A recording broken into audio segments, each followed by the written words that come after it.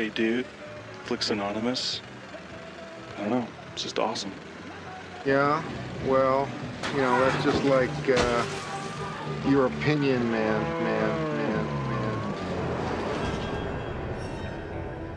Human beings were not meant to sit in little cubicles staring at computer screens all day. Plan B is just to keep on giving her. Like, you work hard. That's what... Is that a plan? Yeah, that's a plan right there. A guy opens his door and gets shot. You think that of me? No. I am the one who knocks. I know what you're thinking. I've kind of lost track myself. Being this is a 44 Magnum, the most powerful handgun in the world, and would blow your head clean off. You've got to ask yourself one question. Do I feel lucky? Well, do you, punk?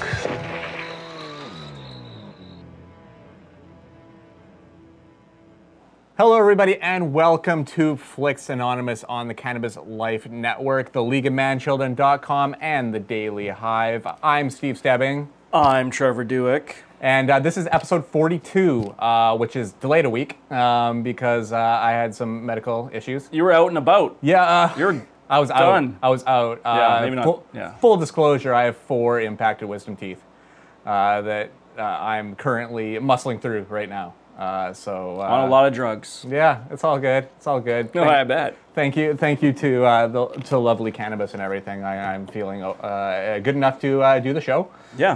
But I feel bummed out because we missed a couple things last week because of me being out. You got to see Don't Breathe. I didn't get to see it. Yes. It's a must see. Yeah, right? kick ass. Go check out Don't Breathe. I wrote a review for Daily Hive.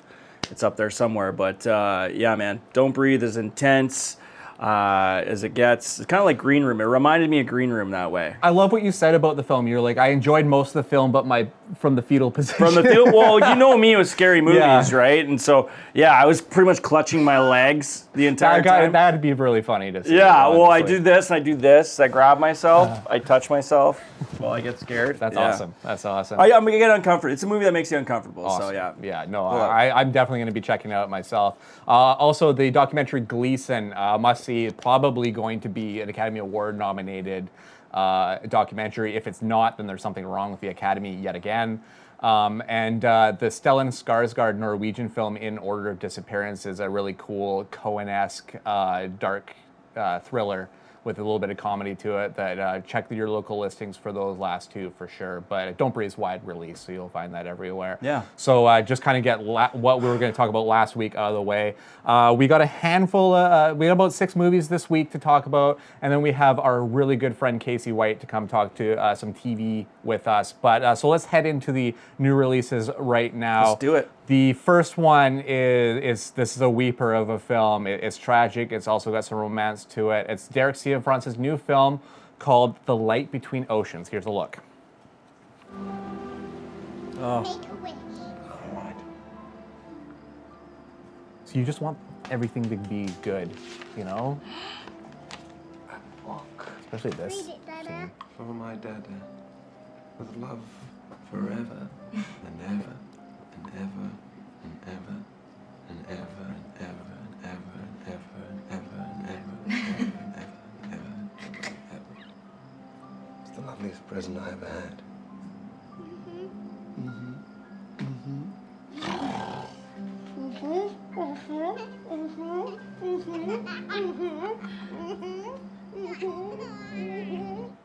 Oh. See, when I pick a lot of these clips for the show, sometimes we haven't seen the movie yet, so I'm just kind of like grabbing a clip that I think would work.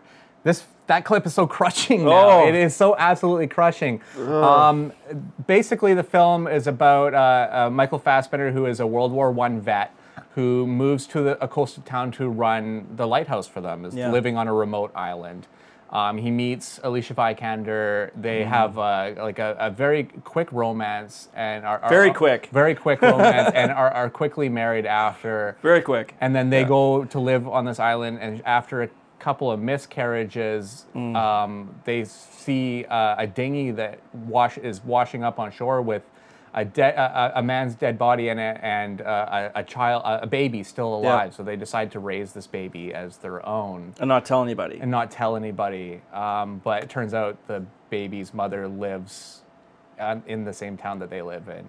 This movie, it's really crazy because when the embargo came up on this movie on Rotten Tomatoes, it was 0 for 5 and had 0% on Rotten Tomatoes. Yeah, there were some people who didn't like it. At all. And I Yeah. mean, even now it's sitting at 54% and a 59 on Metascore. I don't know why there was so much hatred for this movie. I don't know. You'd think that we would go see this movie and we'd be like, you know, crapping all over it. Yeah, And exactly. I mean, I don't mind a good romance movie or a good drama If it's well done, if it's done yeah. well, if it gets you right in the feels. This movie really got me in the feels, man. Yeah. It was actually a very heavy movie. Yeah. It's a very slow burn. Takes a while to get started. Absolutely, really. but once you're into it, you know, about 25, half an hour in, it gets its teeth into you. And especially if you have kids. Yes. If you watch this movie and you have kids of your own, or you have a niece or a nephew or whatever, if you've got a relationship with a kid, this movie will absolutely tear you apart. And there's so many different directions that this movie kind of teases that it could go, and it always kind of flips things a little bit, Yeah. and it continues the story, and all of a sudden there's a new wrinkle put in. It's just beautifully done, and Alicia Vikander is just...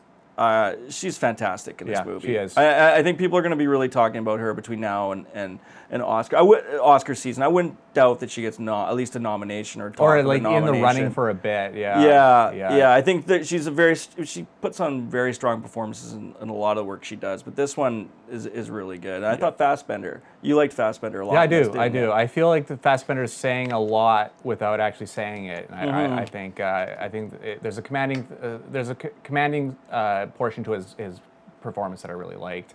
Like Trevor said, the movie looks absolutely gorgeous. Oh, it's a gorgeous film. Beautiful lighting, beautiful cinematography. Cianfrance, the director Derek Cianfrance, is also responsible. His first movie was called Blue Valentine, a movie that was also which kind of divided people in what characters they believed in, what characters they followed. And I do believe that Light Between Oceans also does that thing where you want to either side with Michael Fassbender or you want to maybe side with Alicia Vikander in the decisions that they make and everything. So it is a very divisive movie, not as relationship ending as Blue Valentine could be at times. But yeah, well, because what they do a really good job in this film is giving you two different perspectives, two different stories. And so that's what I really appreciated. And it's like you said, it's going to be one of those films where you're kind of divided as far as, you know, whose side. What would you do if you were in that situation? You got to put yourself in those shoes as well. And beautifully shot movie. I'm kind of curious why it's so divided amongst critics. But I think this movie will do well on VOD or Netflix. I mean, if you get a chance to go see this in the movie theater.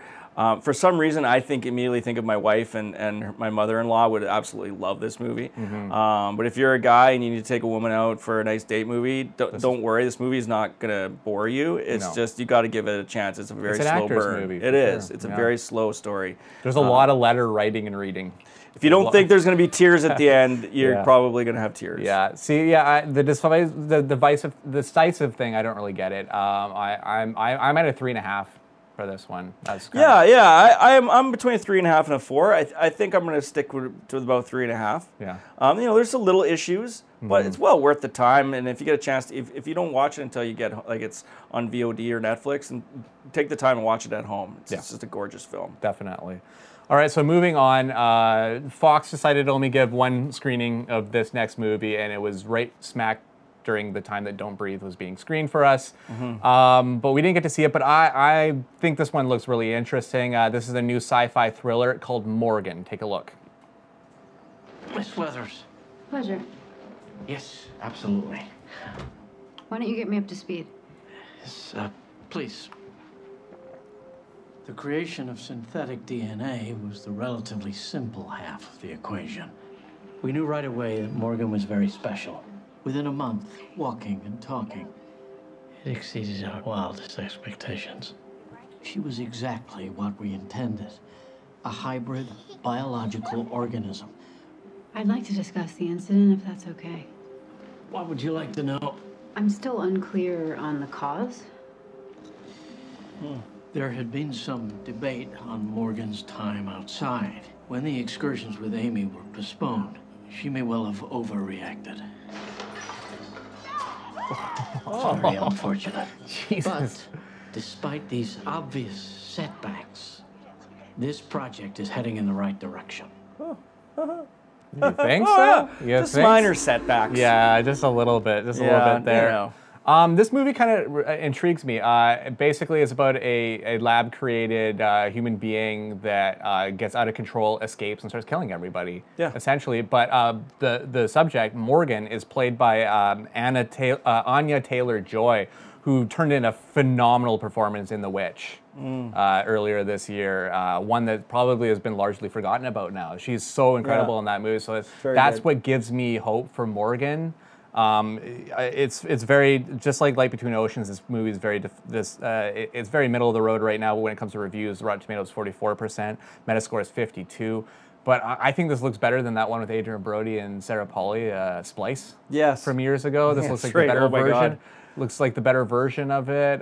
So if you like those kind of sci-fi thrills, you probably might be in the mood to go see Morgan. Kate Mara. Yeah, and Kate Mara's in it. I mean, the less talented Mara sister, but... I don't know. I still like her. I still like her, but come on. Rooney's been nominated for so many awards at this point that, I mean, the nominations pile up and the awards pile up. Kate's working. She's doing lots of work, Kate's man. working. She was in House of Cards, was in House of Cards, spoilers, But, really? so yeah, those are the only wide releases. Now we're into our limited releases. You're going to want to check your local listings because you're going to go off the beaten path to find these ones in those little smaller theaters that we love so much. Yes. The first one was actually filmed right here in Vancouver. It stars Jamie Dornan from 50 Shades of Grey and, of course, Breaking Bad's Aaron Paul and the beautiful Sarah Gadon. This film is called The Ninth Life of Louis Drax. Check a clip right here.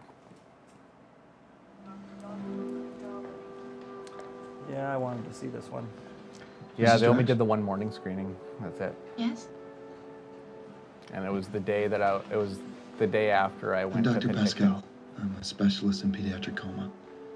I'll be looking after Louis once he's finished his treatment with Dr. Yannick.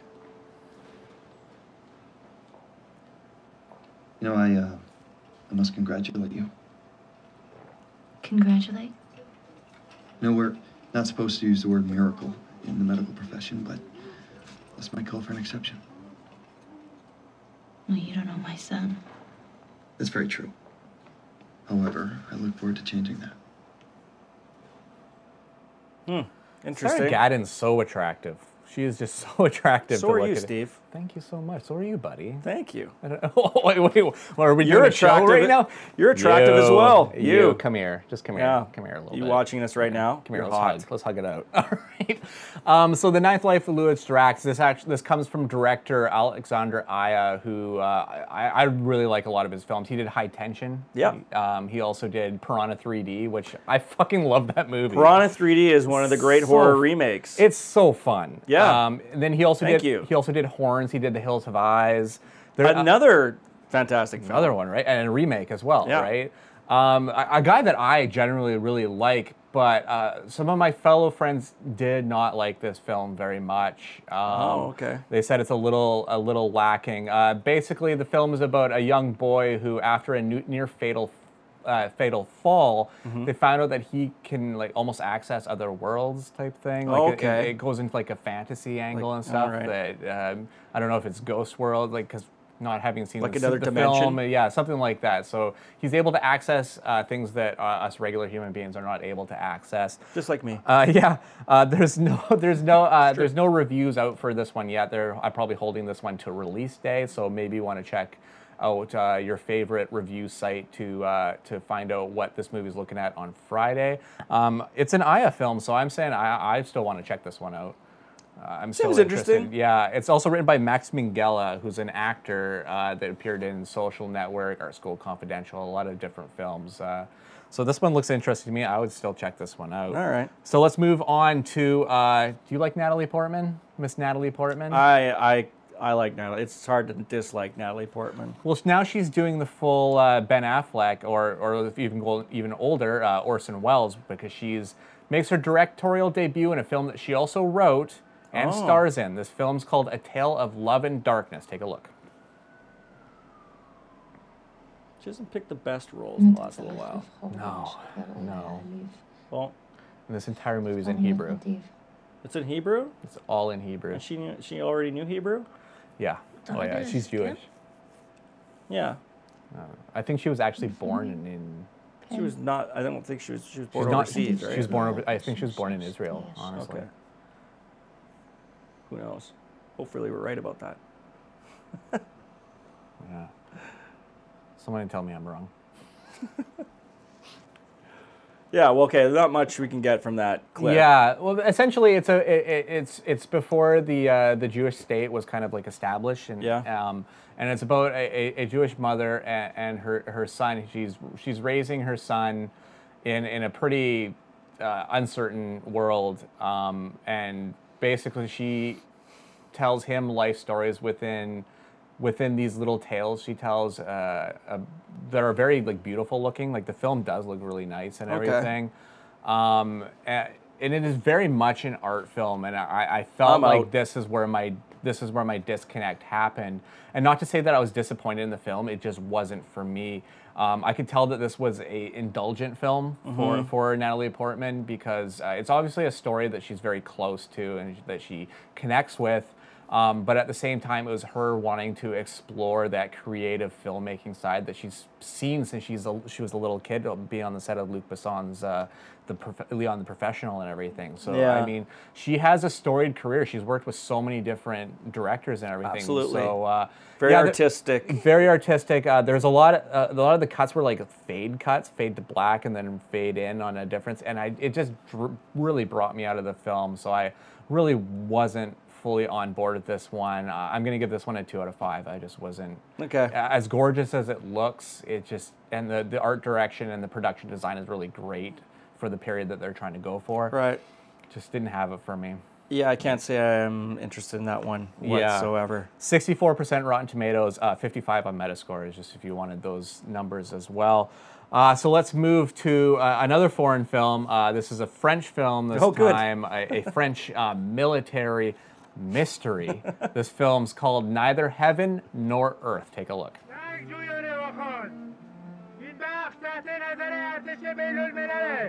Une parole est arrivée jusqu'à moi. Voici ce qu'elle me murmurait. Le sort de l'homme sur la terre est celui d'un soldat. Bientôt je me coucherai dans la poussière. Il me cherchera et je ne serai plus.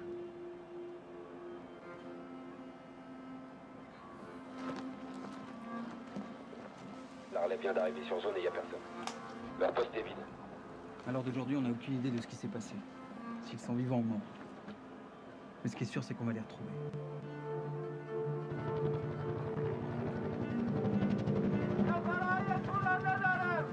Il dit qu'il n'a pas vos hommes, mais il est prêt à négocier pour que vous lui rendiez ses hommes. Il n'y a pas mes hommes ici, il les a pas du tout. Ça veut dire qu'il n'a pas vos hommes, mais il pense que vous avez les siens. Il fait marche arrière, on reprend un par un. Bientôt, il n'y aura plus rien. Il n'y aura plus personne.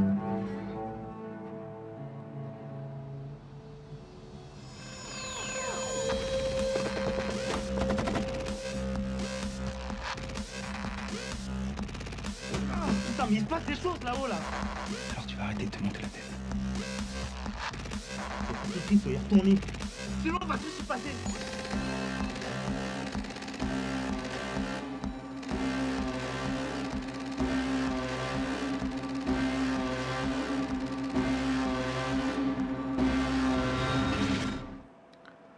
Okay. Yeah, so basically this is about a platoon of French soldiers that are in a remote area of Afghanistan, and after a disagreement with some villagers, the men start to disappear one by one. And so it's kind of got that ghostly mystery to it. The film stars a pretty famous French actor named Jeremy Renner, who, it's kind of funny. He looks like Jeremy Renner, mixed with a bit of Charlie Hunnam, and divided, and then again mixed with retired soccer player Jay Demerit. Like, just kind of a mix of like all these different people. Just like a little touch of this, Jeremy a little touch Renner of is in there, and his name is Jeremy Renner. which I think is very funny. It's just like the French version. The French version of French him. version of Jeremy Renner. See, yeah. There's always two of you. There's always different versions of you. Anyway. Yeah. There's another Steve. There's a Steve Stebiano. There's a Stefan Stebiano out there somewhere. We should meet one day, buddy, and hug it out and confuse people. It's I don't know. It's very understated, and I think that's why I had a hard time hooking into this film. Is it just everything was just so, like a murmur, and I just really had a hard time just latching onto anything that really kept me interested in the film. So I kind of felt my focus fading from it here and there. So I wasn't a massive fan of this film at all, not as much as a lot of people are, because it's a 95% on Rotten Tomatoes and a 72 on Metacritic. So it is doing quite well. But it just didn't hit with me. Funny how that works. There's we review a film that a lot of critics don't like, and we end up really liking it. And then there's films that a lot of critics really like, and we end up hating it. Yeah, I'm settling with the same that I gave Tale of Love and Darkness. I'm at a 2 out of 5 out of this one. Yeah. Yeah, I know how you feel, because everyone really liked Pete's Dragon, and I thought it was cheesy. Yeah. It was really, It's just the way it hits you, really. Yeah. Yeah. So. And the last one this week, it's another French film. This is a French romantic comedy starring Oscar Award winner Jean Dujardin, who won for The Artist years ago. This film is called Up for Love. Take a look at it right here. I feel like we should be smoking while we're talking about these films. It's the next French film that we're bringing out to talk to you about. The director of this film made a film before called Molière. Qu'est-ce que vous faites au juste là? Ah bah rien, je parle avec vous. Elle est très belle. Pendant qu'on a une opportunité. Une opportunité, mais de quoi? De dîner ensemble. Et c'est une opportunité pour qui exactement? Pour moi, je vous l'accorde. Et qu'est-ce que j'y gagne, moi? Un téléphone. Un téléphone? Mais c'est mon téléphone. Oui, mais c'est moi qui l'ai. Un déjeuner. Un café. Une glace. Une crêpe. Bon, il faut m'aider là un peu. Demain, 14h, ça vous va? Ok. Et comment on fait pour se reconnaître? Vous verrez, vous ne pourrez pas me rater. Maison.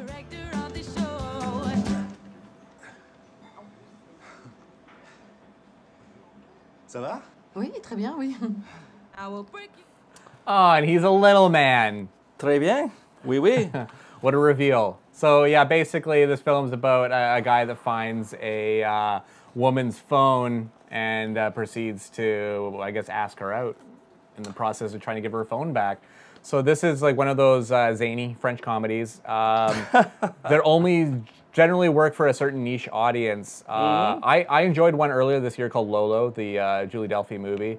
So I'm not going to totally write this film off, though it doesn't look that, I don't know, that mismatched stuff just doesn't work with me very well. It might work in France, but I don't know. I don't think it's working for a lot of critics because of 35% on Rotten Tomatoes and a 44 on Metacritic. So Zut alors. Yeah, doesn't seem to be doing that well.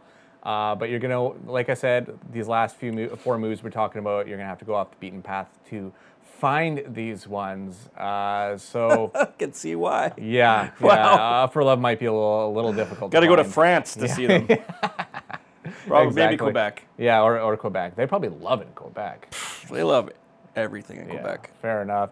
All right, so I've had a couple of weeks off of being able to do this, but I really want to give you my Netflix and VOD recommendations. But you do. All right, so my recommendation came out last week. I just brought it this week because I really wanted to talk about it. A lot of people are calling this one kind of Woody Allen light. This movie is called Maggie's Plan. Take a look at a clip here. Sorry I'm late.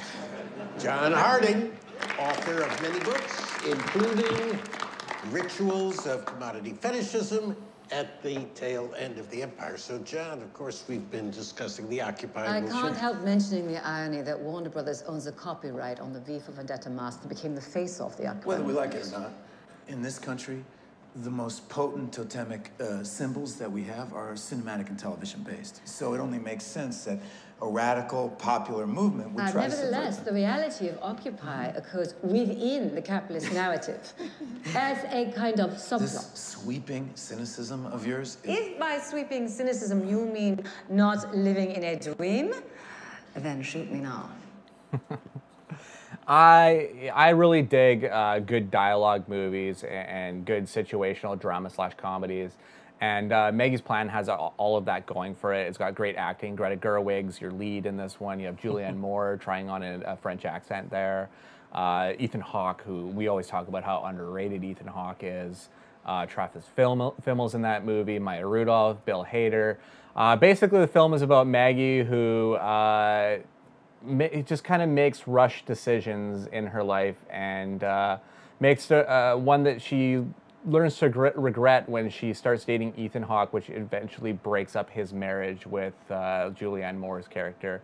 And then she has this diabolical plan that she's going to get them back together. And, screwball, highbrow screwball ensues. So this is on VOD? This is on VOD, like, the iTunes Blu-ray, machine? and all that kind of stuff. And I really like this one. When I reviewed it earlier this year, I was pretty high on this one. So, Maggie's Plan. Check that one out. Okay, well that one looks like light fare, and now I bring some darkness and some tough to watch type film to our recommendations. On Netflix right now is the Academy Award winning Son of Saul, which won for Best Foreign Film at last year's Oscars. It is a very heavy duty movie. I got a clip right here. We'll show that first and we'll talk about Son of Saul.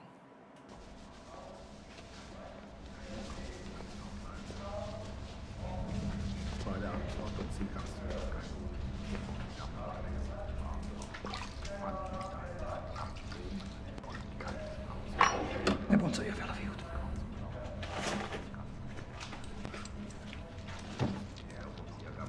Hagyja így. Nem. Raus.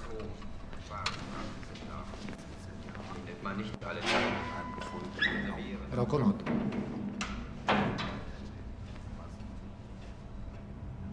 Akkor is.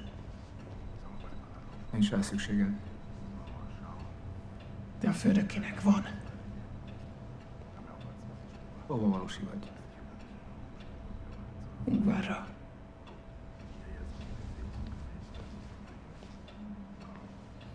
Ugyanolyan rab vagyok, mint te. Este kapsz 5 percet, hogy egyedül lehess vele.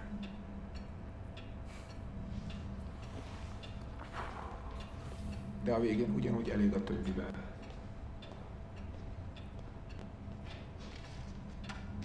Mi a neved? Oszlander. Saul.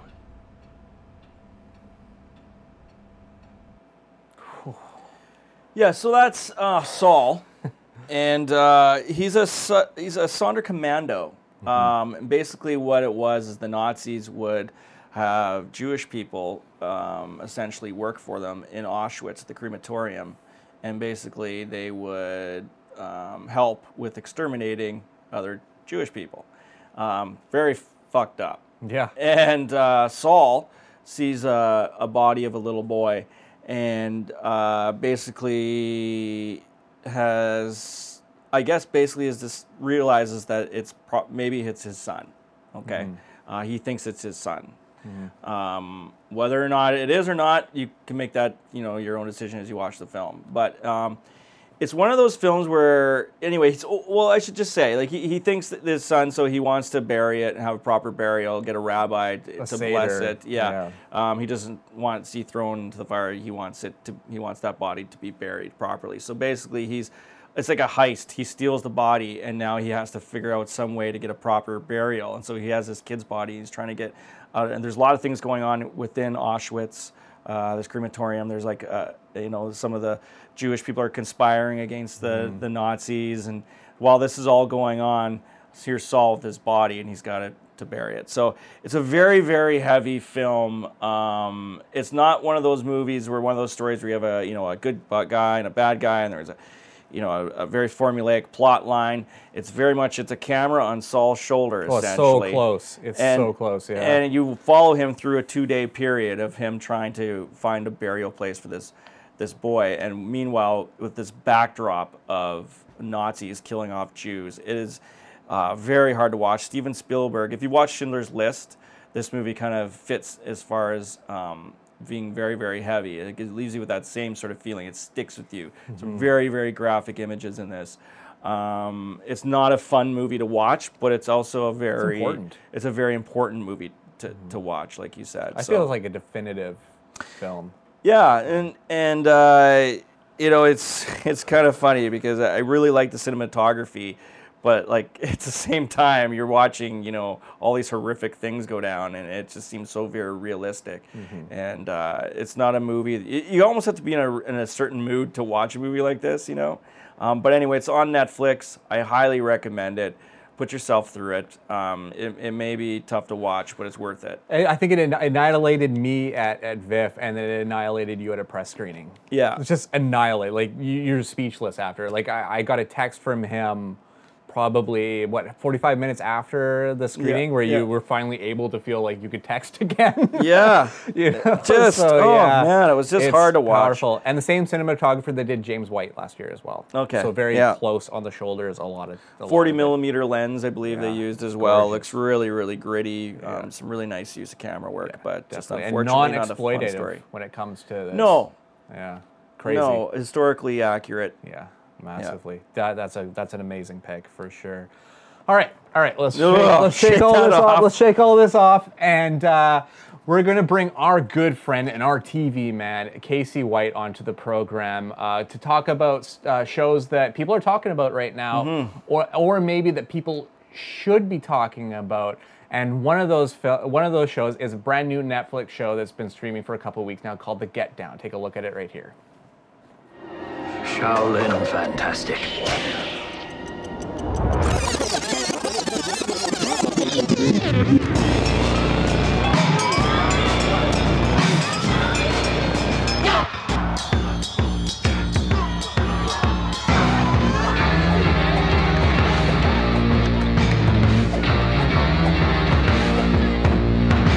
Master the Shaolin style, and you too can reach Olympian heights. There are none who can match him. Alrighty, so now we get to do something awesome and bring in my good friend and our TV guy. This is the second episode on. This is Casey White, our TV man. Hey, good to be back. And that's Baz Luhrmann's The Get Down. And I'm going to admit it right off the top of the head, I'm not a huge Baz Luhrmann fan. Like, I like Romeo and Juliet. Right. Yeah. Besides that, I'm not really big on the guy quite a bit. Fair. But, I mean, this looks really interesting. Shemiak Moore from Dope is one of the leads in this one. Good music. The most expensive Netflix show to date it's right now? It's gotta be, man. Yeah. It's like, the production value on this thing is insane. It's also the first time, I didn't even recognize him at first, but it's the first time I've enjoyed Jaden Smith. Oh, shit. Wow. Jaden Smith's in there, and you don't catch it until like halfway through the series that you're like, why does he look familiar? Yeah, because I can't stand that kid. I'm sorry. I'm not a fan either, but he's actually really good in this show. Okay, good. The main thing I've been saying about this show that I really enjoy is that it kind of feels like, did you ever watch The Last Dragon? Yes. Old school, like, blaxploitation kung fu flick? Yeah. That merged with Baz Luhrmann telling the story of the rise of the hip-hop in the 1970s. It's phenomenal. Wow. Like with most Netflix series, I kind of sat down and watched it all in one go. Okay. But at the same time, it's something that I've showed to other friends, and especially like friends of mine that are DJs and like old school hip hop. Yeah. You start going through there, and like the main guy's mentor is Grandmaster Flash.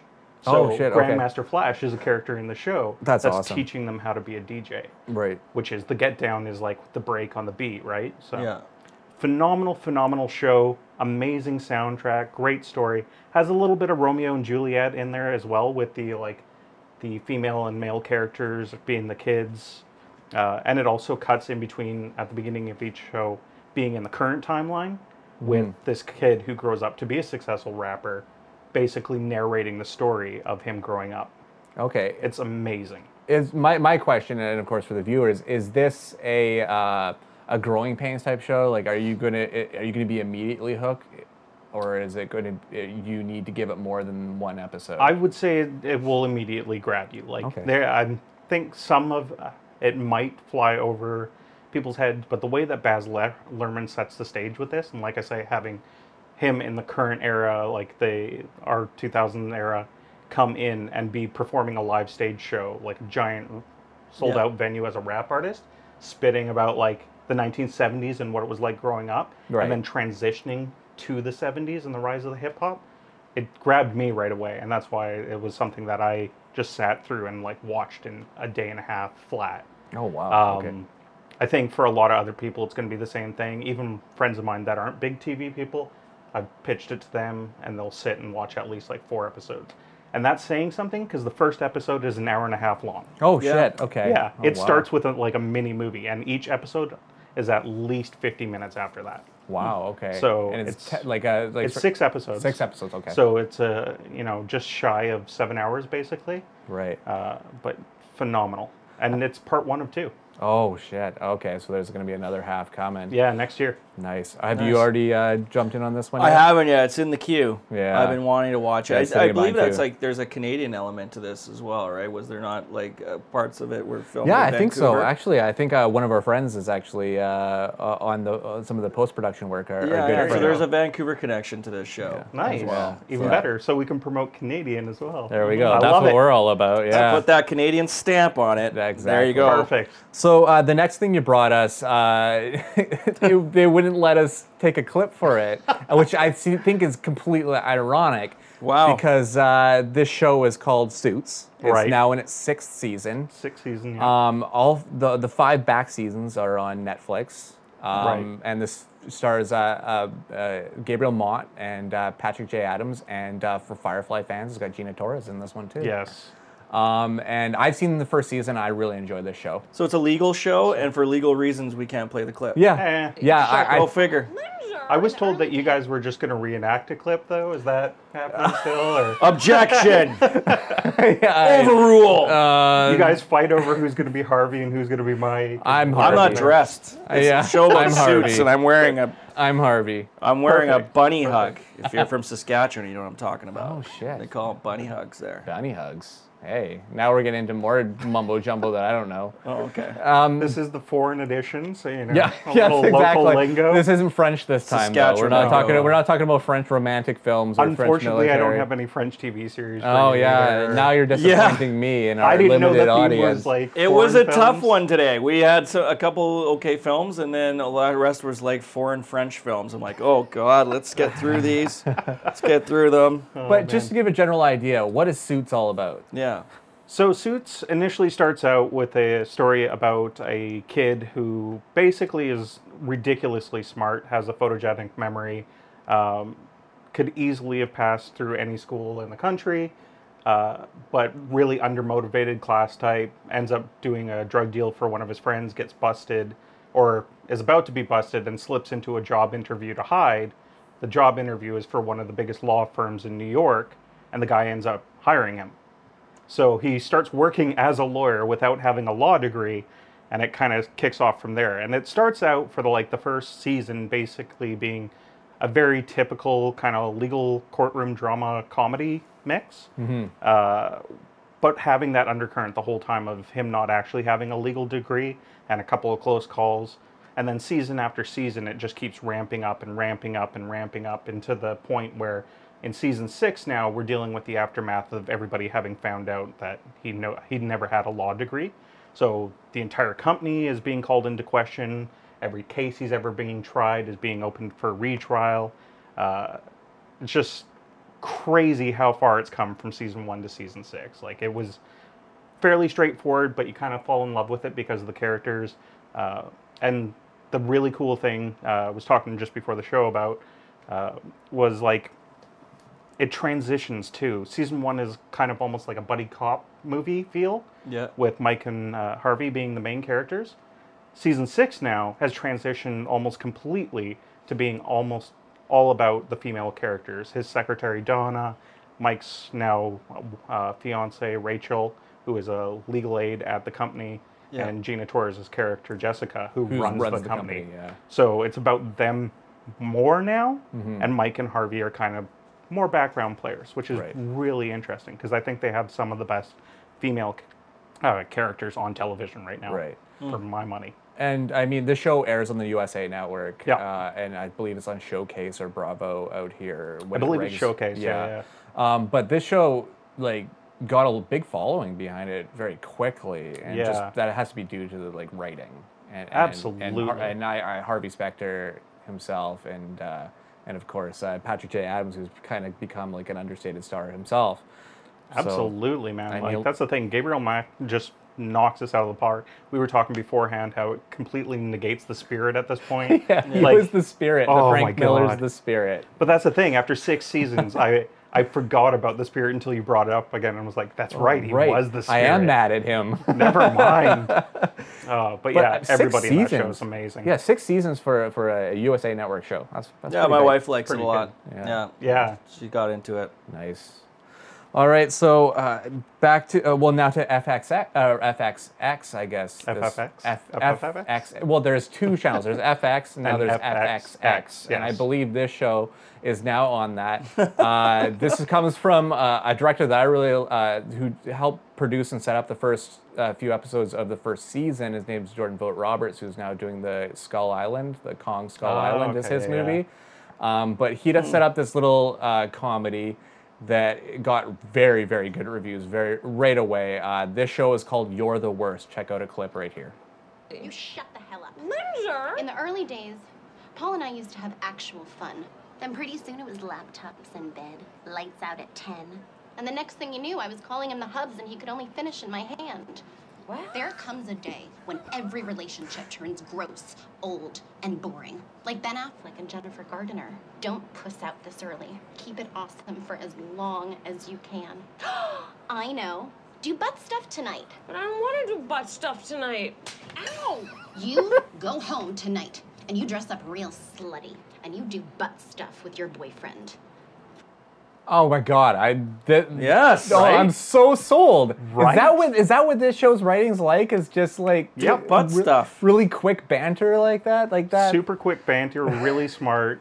So the entire premise of the show, basically, it starts out as they call it an anti-romantic comedy, because the 2 main characters that end up dating are just the best example of the worst human beings alive.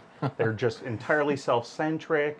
They've serial daters in the past, like short-term relationships, one-night stands only. They are the secondary characters in every other romantic film that are just the douchebaggy characters, right? Right. And they get together, and it's their first attempt, basically, at a long-term relationship. So the whole of the first season is just them constantly fighting and breaking up, and like dealing with that kind of stuff of her being in an area of a relationship she's never been in before, where it's lasted more than a week, weeks. right? Yeah, You know? So really, really great dialogue. The characters are amazing. And the reason that I fell in love with it personally was the writing initially in the first season. And now in the second season, we're coming into the third right now. And I didn't think it was going to get a third season, because the second season takes a turn and starts dealing with the main character, Gretchen, dealing with depression. And it is the best on-screen interpretation for depression I've seen on television ever. Wow. They nail it. And she goes through the whole thing through season 2, and it's her and her boyfriend dealing with this. And she doesn't outright say it, so he has to kind of piece it together as they go, and they break up halfway through the season and get back together, of course. Right. But amazing writing, amazing characters, and like I say, it deals with some really big stuff in the second season that doesn't necessarily have a happy ending, which is why I didn't think it would get a third season. Yeah, it's still a funny show. Yeah, no, it's really funny, Funny but show now with it's some really heart. dark. Yeah. More darkness. Yeah, dark, real. Like, I really appreciate what they're doing with it. So I'm really, really happy that it's got a third season. So that's why I wanted to bring it as, like, this is on my list, my personal pick for, like, if you're going to watch one thing, go watch You're the Worst. Just so we can support that. Is it streaming? Is it on like Netflix? Or No, anything yet? I need this to get on Netflix too. So personal favor from Netflix, put that on as well, because I need that show to get out there. Yeah, for sure. No, I'm totally like that clip sold me. That was really funny, Right? Especially the slap. So where can you watch it then in Canada? Like, You're the Worst. Well, it's on the FX Canada. Yeah, so okay, it's on the Canadian version of that. Okay, as well. perfect. Yeah. Oh boy. So this next one is a Netflix original. It's now entering its third season. and it's one that a lot of people have been talking about. I still have not seen a single episode. It's an animated show. That's why we bring you in. It's exactly it. So I shake my head at you when you say right. I haven't That's seen exactly it. It's an animated show. It has Will Arnett in it. I should already be on board with it. It's BoJack Horseman. Take a look. Well, I'm sorry that things have been so hard for you, but that doesn't give you the right to be shitty to me. I can't be around someone who's just fueled by bitterness and negativity. Well then, what are you doing here? What happened, BoJack? Same thing that always happens. You didn't know me. Then you fell in love with me. And now you know me. You know, it's funny. When you look at someone through rose-colored glasses, all the red flags just look like flags. That is so poignant. Right? Holy shit. I like that the clip I grabbed was like this really like sad, serious moment. This serious But that's the moment. beauty That's of it. Is there a lot of moments like There's that? a in this film? lot of that. Wow. Especially in season 2 and then season 3. So, as I understand it, the way that the Emmy nominations work is you submit a singular episode. I've already picked out the episode in season 3 that they should win for. Really? There's an episode, I think, like 3 or 4 episodes in, that has no dialogue. And it is amazing. And this is BoJack Horseman. This is BoJack Horseman. And you're thinking it should be up for an Emmy? 100%. Wow. It's one of the best episodes of television this season. What's the general premise of the show? So the general premise is obviously it's an animated series that deals with like animal people, but the premise is very realistic, as weird as it is to say with all these animal people and stuff. It's an out-of-work actor basically trying to start a resurgence at the beginning of the series, but really severely damaged personality, really dark, dealing with all his baggage that he's accrued over this sitcom that he got early on in his career and nothing since, basically, right? And he's always remembered or known for that sitcom. Exactly. Oh, so he's still got a lot of money and everything, Mhm. but he's trying to get back into acting, become an actual actor, start up doing films and stuff. But super, super damaged, alcoholic, does a ton of drugs. So it's a lot of him dealing with his personal issues throughout the Right. seasons. So season 1 starts out super dark with him just kind of dealing with, his own depression, alcoholism, and everything.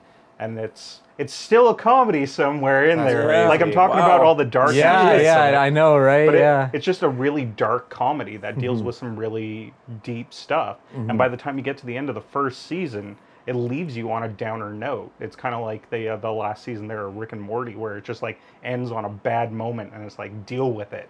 And then season 2 kicks off and it somehow goes down from there. So season 3 just started up and it's kind of starting to show that potentially there is some room for improvement in BoJack to grow as a person, but still winds back basically because he apparently will never change. But like I say, like there's an episode in there that is, I think, deserves to win an Emmy. I'm seeing a trend here now with your shows that you're picking. Dark is humor? Dark humor. Yeah. I do like dark humor. Yeah. No, yeah. That's the thing, is I really like humor as a medium to tell important issues. Like, Yeah. I think it's become one of those big things, is a lot of, especially young kids and like millennials now, Mhm. grabbing their news from like The Daily Show rather Yeah. than Fox News. Yeah. It's the same kind of thing we're dealing with now with humorous piece. I don't think there's any other show out there that's going to deal with an entire season battling depression Yeah. or alcoholism unless it has a comedic edge to it. Yeah. So that's why these are kind of like super important shows that people should get into. And like I say, the writing is so strong, the characters are so well written and well acted by the people playing them Mhm. that you're going to fall in love with it and have laughs along the way too. And it's one of 3 Will Arnett Netflix shows. Right? Because you got Arrested Yeah. Development and you got Flaked as well. so. That's true, yeah. Well, this last one, I'm not finished it yet, but I am currently watching the series. Nice. So we can Right. finally all talk about this one. Trevor brought it a while back as one of his Netflix pieces, but we just got to talk about it again because it's such a massive phenomenon and very pivotal, especially today of all days. When we're recording this, this is Stranger Things. Take a look. That's better. Ah, Millie Bobby Brown. She's really, really good. You don't need it. All the kids are so phenomenal in this show. Still pretty. Yeah, that's the thing. I Yeah. generally don't like child actors. Pretty. All of these Really are good. pretty. This Finn Whittard or whatever his name is. Oh my God, this kid's really good. The moment at the end of episode Oh. 3 that I just watched, where Yes. they make that discovery, I was like, I'm happy you're home. can't say that. You can't say that to her.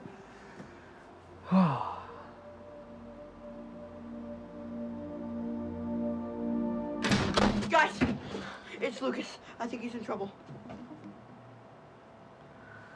God, Yes. yeah. This I love that show. Oh It's God, this so show good. is so good. So it's everything, every nostalgia piece you want. It's Stephen King. It's Steven Spielberg. It's John Carpenter. It's Mm-hmm. 80s personified. There's one scene where what's Finn's what's the main character's name again? The one that has 11 in his house. Yeah. I can't think of his name right now. Where his mom and little sister are at Winona Ryder's house, and the lights start blinking off in her house, and the kid goes to follow it, and I'm pointing at the kid's jumper. I go, "That's Gertie's jumper from E.T. She's wearing the exact same outfit." And there's just like little nods that us film fans just keep picking at and pulling that thread, and it never lets up. And that's what's the greatest thing about this. That's the thing. Is like I grew up on 80s films, and this is just a love letter to the 80s era, man. Like The Duffy Brothers, right? Yeah, the Duffy Brothers. Yeah. Insane. Like Duffer Brothers. Duffer, Yes, Duffer yes, Brothers. Yes.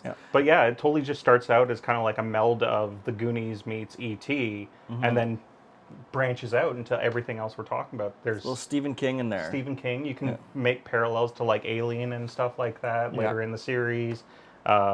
Just all the way throughout, man. It's just a love letter to the 80s. It's so well done. The costuming, the cinematography, the music, everything about this is just killer. The title credits, how it it kind of forms the title credits, and then it goes past that, and then it has the title, and then you zoom through the title. I'm like, oh my God, this is the 80s. This is the 80s. Like 100%. It's a Stephen King novel come to life. Like it's incredible. Why I said it's pivotal right now is the day that we're recording this on, they announced season 2. Which it wasn't a big secret. No, but it was going to happen. Everybody has been losing their shit about this series. Yeah, I think Netflix is going to probably dump more money into it as well. I mean, it's not going to. I hope they don't get away too much from what made the first season special. But apparently they'll be putting a little bit more money into it. And season 2 is supposed to be is considered a sequel. So I don't know what they mean by that. Yeah. I don't know what do you think they mean by that when they say it's I a have sequel? a very good idea what they're talking about. But because you haven't seen it, I'm not going to. And for the audience that hasn't, theories.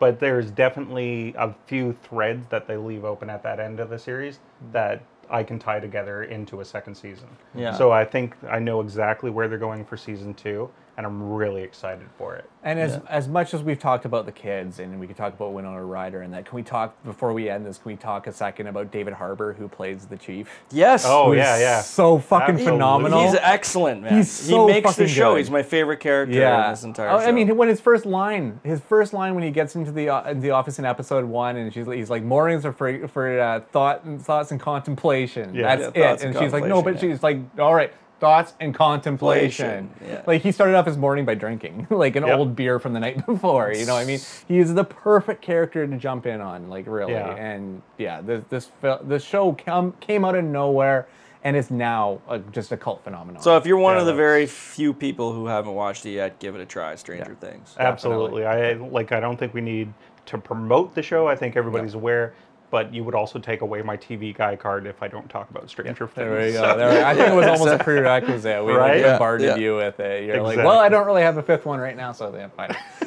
Why not? Casey White, thank you so much for joining us to talk TV. He's the Flix Anonymous TV guy, and if you want to talk TV, you can hit him up on the Twitter sphere. You can at the Night Ninja. There you go. So and your site? My site is shogungamer.com or hypesicle.com for movies and TV.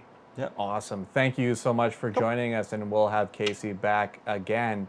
So now we're going to get into that ending portion of our show where Trevor and I like to indulge in a little bit of couch lock and our stoner picks.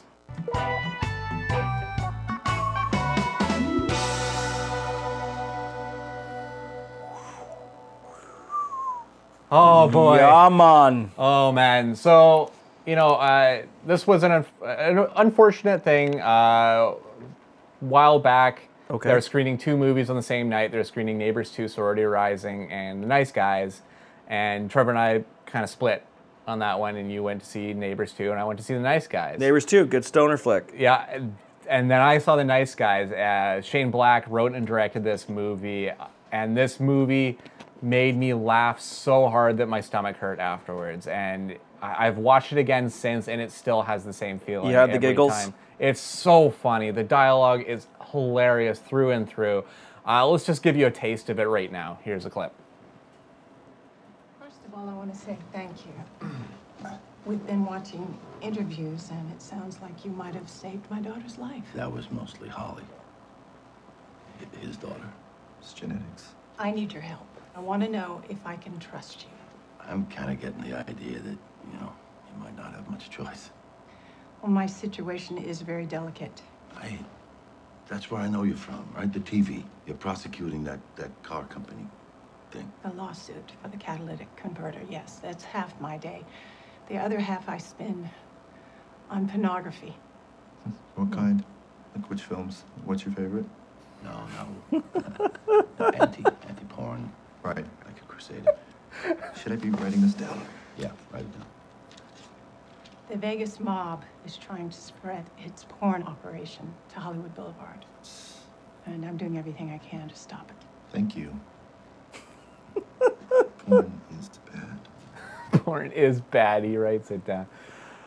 This is just great character acting. Russell Crowe and Ryan Gosling are absolutely hysterical together.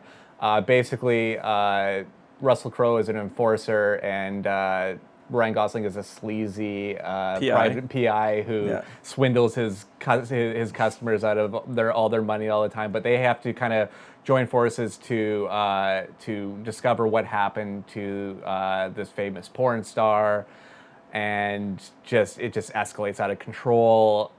This movie is so good. This is still sitting in my top 5 movies of this year. I absolutely love The Nice Guys, and if you haven't seen it yet, you are in for an absolute treat. Watch The Nice Guys. So it's available on VOD. VOD, yeah, it's on Blu-ray. You probably even want to buy this one because you'll watch it again and again. What would you go with as far as a strain? More of an indica or a sativa Yeah, guy? anything to help you giggle a little bit more. Even it just brings out even more. Yeah, whatever brings out the giggles. Yeah. Awesome, man. That looks good. It's such a nice stylized period piece. Yeah. Love that. Oh, it's so good. It's so good. And there's an opening at the end for a sequel. So let's give this one DVD and Blu-ray sales and all that kind of stuff. So maybe they will get a sequel. Box office it didn't do great in box office. So let's make sure that home video, the VOD money comes in. Let's support that one. Yeah, definitely. Right on, man. Right on. Oh, your insanity. Well, if we're gonna be doing stoner flicks every once in a while, we gotta bring some insanity to the show, man. I'm talking about Danger 5. It's a 14-episode series on Netflix. 2 seasons. I think there's a prequel in there somewhere between the 2 seasons. Anyway, it's an Australian action comedy series. It is fucking bizarre. It is the perfect stoner flick. I'm going to run a clip so you can see what I'm talking about.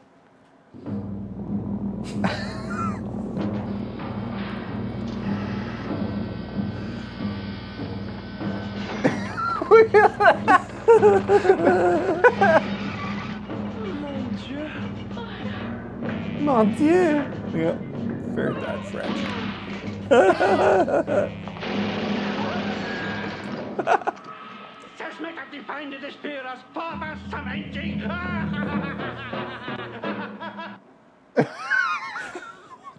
Fuck! That is one of the best scenes. I'm glad you brought that one. So season 1 kind of will remind you of Thunderbirds, and basically what is called Danger 5 is about these 5 spies who basically are sent on a mission to kill Hitler. They got to go and kill Hitler. And so they work together to try to get this mission done. It's written by David Ashby and Dario Russo. They created it. They're Australians. They did a web series, Australian web series called Italian Spider-Man, and people loved it. And so a company called SBS decided to get these two guys to write a show. And they wrote a couple of different pilots or shows, and they landed on this one. And season 1 will kind of remind you of Thunderbirds. Okay, if you ever watched the old show Thunderbirds, it very much remind you of that. It's grainy looking. It's got sort of bad voice tracking as well. It's not quite in sync. It's just, it looks really budget, but it is fucking hilarious. I love this show. Season 2 will kind of go into more of like the Miami Vice 80s kind of look. It's just really bizarre. And so you could smoke copious amounts of cannabis and enjoy it thoroughly. You could just sit there and not do anything and enjoy it thoroughly. It's so stylized, so fun. It's one of the really, if you don't notice on Netflix, if no one's really recommended it to you, you won't even realize it's on Netflix. It's one of those shows you should put it in your queue and give a try. Late night, recommend late night toke sessions, little Danger 5. Maybe when you're stumbling in from the bar or something like that, throw it on. It's just it's a fun show. Oh, that's awesome. Yeah, I'm definitely going to get in on that because that looks insane. It's really hard for me to explain what it's about, Yeah, though, no, because it kind of goes all over the place. You got the chief, the head of the Danger 5, essentially. He's like an eagle. He's got an eagle head, and it's fucked. Yeah, just enjoy it.